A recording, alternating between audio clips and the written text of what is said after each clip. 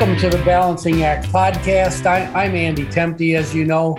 Today we've got a very, very special guest on the show, my friend, my former colleague, and exam prep legend, John Polstein. Now, on the previous podcast with Nick Black, we did The Crowd Goes Wild, but I'm pretty sure the crowd is going to go wild here as well. So we'll do that joke again. I promise we'll never do that joke again. So today we're going to deep dive into the topic of courage in the workplace, a subject that I'm certain John, or JP as he's known in Kaplan circles, is going to add significant value to, as he's had a long and illustrious career in executive leadership and management. Back in episode 18, as you'll recall, Dan Strafford and I discussed what courage means in a business context from my perspective. And in this podcast, throughout the podcast, we're going to be talking about courage periodically as one of the more important human skills. We're trying to retire the phrase soft skills, but one of those more important human or behavioral skills in the workplace. So John, before we get into the topic at hand, just let our listeners know about your journey. Thanks, Andy. It's great to be here and happy to be part of this podcast. I guess I'll start with my first job after business school when I was working at Viacom in the entertainment industry, having thought that's what I wanted to do. And I worked hard to get into that industry, only to discover after a couple of years that it was not a great fit for me personally. I think maybe it was not a great fit company-wise either. And a very formative experience happened there. I had occasion to talk to my boss's boss about an idea I had. And I'll never forget the words. She said to me, "John, that's a very good idea, but it's not your place to have ideas." And that really stuck with me. And literally, like that afternoon, I got my resume together and said, this is not the place for me. And I remember making a sort of vow to myself that I ever got into a position of authority or leadership, I would always work hard to create a culture where people's perspectives were welcomed and solicited, and that I worked, to do everything I could to create an environment, of participation and involvement. And, I like to think I was able to do that. My journey at Kaplan started right after that. I got a job at Kaplan, first in marketing, then in product development, then in field management. And, fast forward over the course of 30 years, became the CEO along the way and ran the test prep division for the better part of 20 years. And it was a great journey. I wouldn't have expected to have been at one place that long, but as you know, Kaplan's a special place, and it was just a fantastic run for me there. And I, still have very, very warm feelings towards the organization and the people there. Yeah, today is going to be a bit of a love fest. In both of our experiences with Kaplan have been fantastic. My 22 years. What is your 20 plus? It was north of 29. I rounded up to 30 because it sounds so nice, but it was 29 and a half years. Yeah. If you, I guess we're aligned there. If you take my years with Carl Swayzer before we sold to Kaplan, that's right at 30 years there. I've got a question for you about your experience at Kaplan, especially the early years. What did you run a test prep center or a region? I did. My first job was in the home office. I was a marketing director. And then I had an experience where I was in our then CEO's office, and the guy that ran our Manhattan center, which was the largest test prep center in the country, it was the flagship location, had just resigned. And there was this moment where Jonathan Greer, his CEO's name, was thinking, who could run our test prep center in Manhattan? And it was, honestly, if I had not been in the room at that time, I may not have been the candidate to do it. but it was this moment where he sort of looked at me, light bulbs went off, and, next thing I knew, I was running the Manhattan Center, which was great. Until that point in my career, I had never really sort of managed an operation. I was always in a home office kind of role. And I really fell in love with the business when I was on the sort of front lines day to day, working with staff, working with students, handing out, tapes as we had back then, cassette tapes that were the technology of choice. It was sort of, cutting edge at the moment. This tells you how long ago it was. But yeah, from there ran areas and regions and territories. Yeah, I think back to my time at Kaplan and just really consolidate it down into creating these Yahoo moments for individuals. I've spent a lot of time in the classroom looking students directly in the eye, imparting information that will help them achieve an educational or career goal. What was it like in that Manhattan Center with, was it just a buzz? It was a real buzzy environment? It was a lot of fun. It was every day you'd go in and it was showtime. I mean, we'd open the gates and students would rush in, and it was 12 hours of just, nonstop activity and, plenty of very colorful episodes with, interesting service issues that came up. But it was everything. I mean, we had fires, we had floods, we had power outages, we had students giving birth, and needing to get the appropriate support there. But, honestly, it was great getting to see students and watching their journeys from coming in and being kind of intimidated by the exams they were going to take to really gaining the confidence that they would have mastery over the exams they would ultimately take. And, I got to know some students obviously better than others, but it was a lot of fun. It was sort of seeing, the mission come to life every day in real time was super exciting. And particularly I remember, back then we usually started our classes at six at night, and we'd have the whole staff ready and people would come in through the doors, and it was really just an electric buzz when that kind of went off, and it was, went to sort of full on mode with our classrooms full every night and teachers doing the magic they do in the classroom. It was really fun. Yeah. And a lot of our listeners, this industry that we call education, and it's very natural to us, is such a special beast because it's both a service industry and it's a production and manufacturing industry. It's a very noble profession, helping individuals achieve their educational and career goals.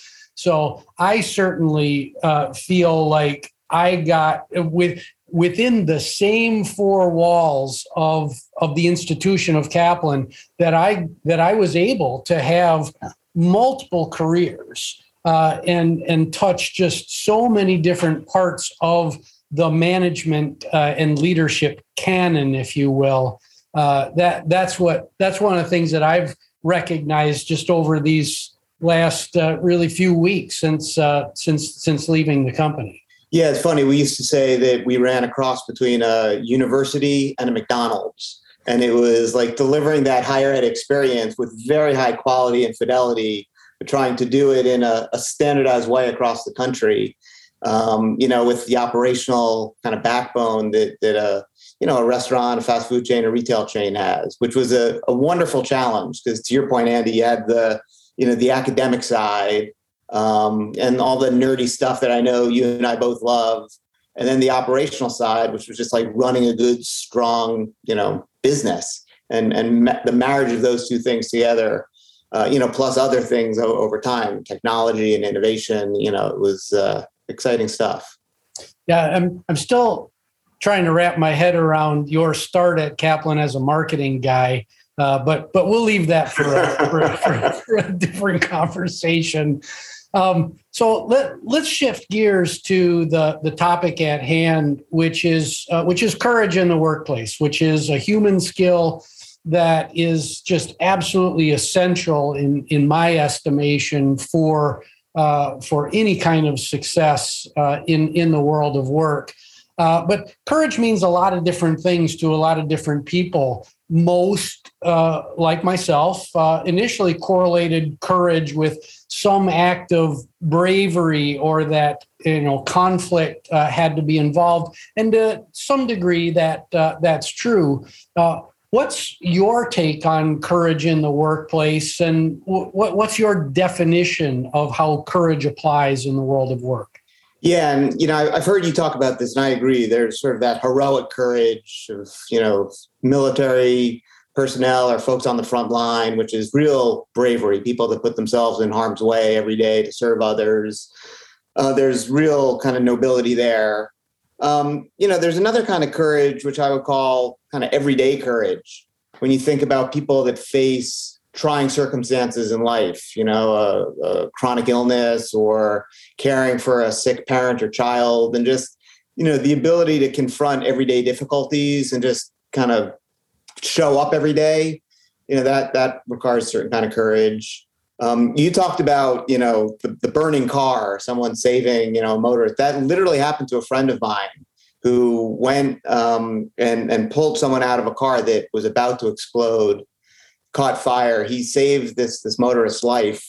He was the guy on television that got interviewed, on the local news, and just said, "Oh, shucks, it's nothing that anybody wouldn't have done."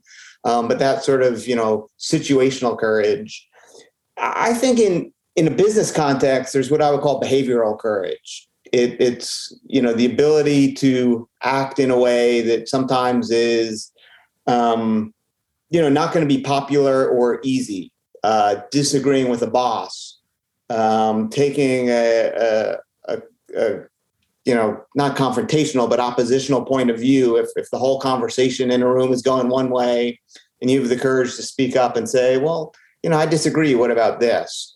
Or calling out bad behavior, or things that can be better. It's sort of the willingness and ability and strength of purpose to stand up and take a position, take a stand, fight for what you believe in, or advocate for what you believe in, even when that's unpopular or brings you some kind of personal anxiety. That's sort of a courageous act in the workplace, and you don't see as much of it as you'd like, to be honest with you.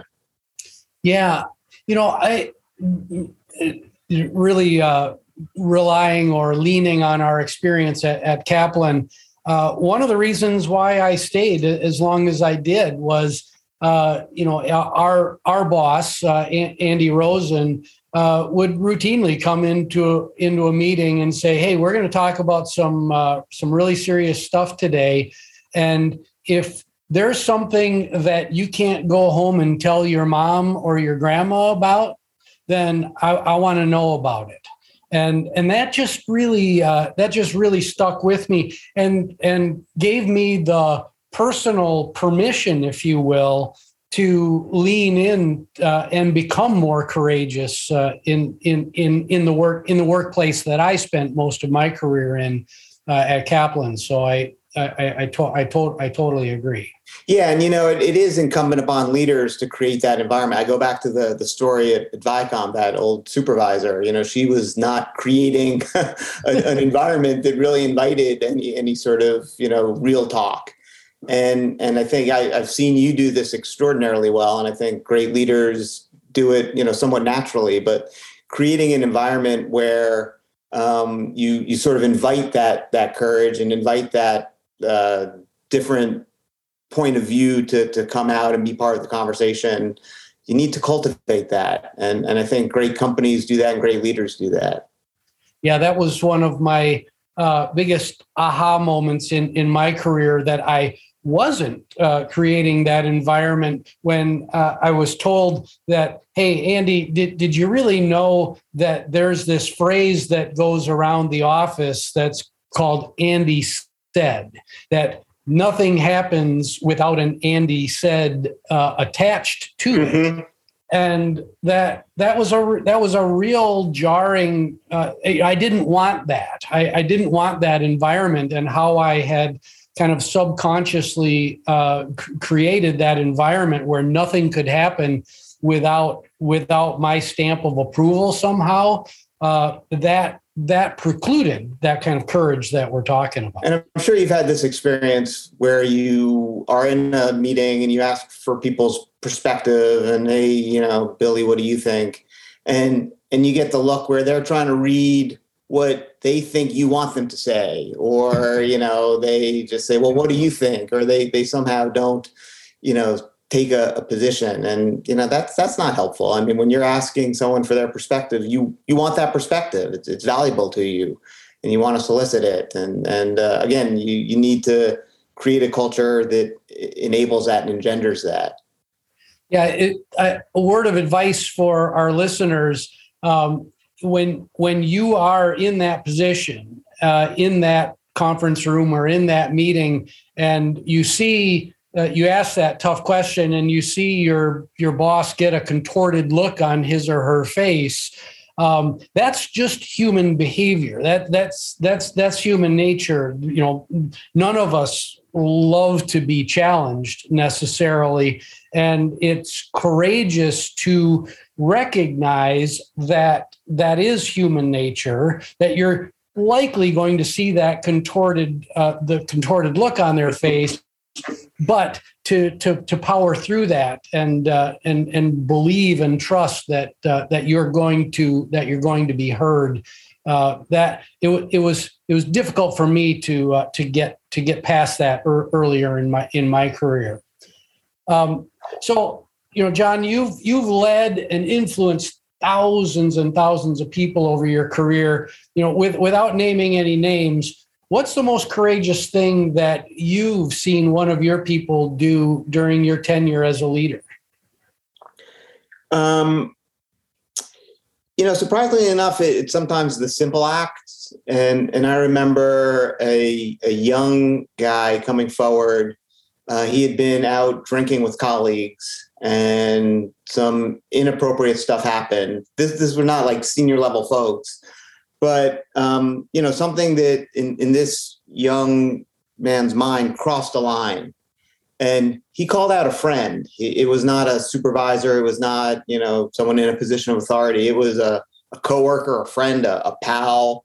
And he, didn't allow himself to be a bystander. He came forward and said, hey, person X did something to person Y that you got to know about and make sure is not tolerated. And I always was very impressed because, it was not an anonymous thing. It was not, someone, that he didn't have a relationship with. It was a friendship that he was, putting on the line to do the right thing. And I'm glad he did because, as managers, you don't always see everything that's going on. And it could have been misconstrued to be something that, the company tolerated if we had never heard about it. And this young man came forward, jeopardized his relationship with a friend to do the right thing. And that always really stood out for me. Yeah, I think I think a lot of folks kind of forget that leaders and managers, almost by definition, can't know everything that's going on around them. And we, as leaders, we rely on the courage of the people that are working with us. I like that word with versus for, that we're all stewards of the business, and to have true stewardship, we also need to be courageous and bring things to light that need to come to the surface. So thank you for that. So looking back at your own personal experience, what's the most courageous thing that you've had to do? There are a couple of examples that come to mind. One was an interpersonal example, I guess, to call it that. A person, pretty senior person, and this is, going back a few years, but I was already in a senior position. This woman was also in a senior position. We always enjoyed a very good relationship with one another. And, there was an instance in which she lied to me. And I knew she lied to me. I didn't know why, but she just patently said something to me that was untrue. And I called her on it. And it was difficult to call her on it. But it was the right thing. And she copped to it. She apologized. She tried to, give me some rationale for why. But she ultimately said, I shouldn't have done it. It was wrong. Thank you for calling me on it. But that was a liberating experience for me. And I've heard you talk about this on previous podcasts, Andy, that, once you get comfortable getting uncomfortable, confronting issues, kind of boldly going into those places that are easier to avoid, it actually becomes easier to do the next time and the time after that. And you realize it's creating truth. It's creating kind of real talk, and it gets easier, and it's important, and it filters down through the organization. And so, I'm really glad I did confront her, because it would have been very easy to just, put it off to the side, let my relationship with her deteriorate, not trust her in the future, and, could have led to a whole spin out of implications. But by confronting it in the moment, it sort of had a happy ending and an empowering moment for me personally and professionally. So that was one example. I guess the other, and, this is, I think, going to the heart of, one of the things you wanted to talk about. I talked earlier about my career as a center director and as a regional director.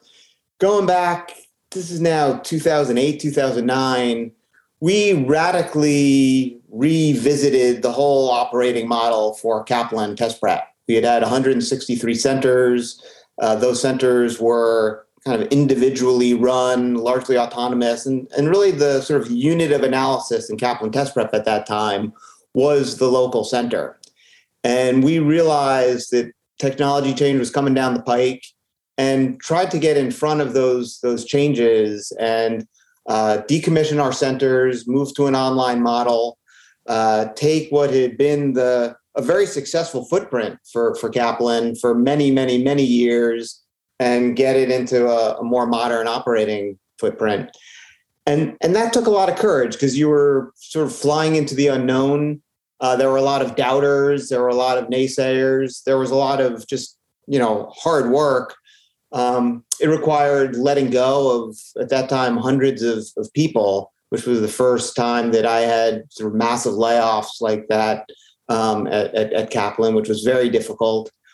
But it was the right thing to do. And, as hard as that period was of taking write-offs and changing the footprint and getting a whole new system of running test prep in place, it was important and it was right, but it took some real courage. I think personally for me, that was probably the most, courageous act I needed to take as a leader in my years here. And, one footnote to that, it involved getting comfortable with a remote workforce, because we no longer had local centers where people were working. And what was interesting during Corona, when a lot of companies were just grappling with how do you handle a remote workforce, that part was easy for us. There were a lot of other challenges, Yep. And they're still ongoing. But just like the remote part, we'd been operating that way for 10 years. That was kind of an interesting. It made me feel good that at least one place we could check the box and say we were ahead of the curve on.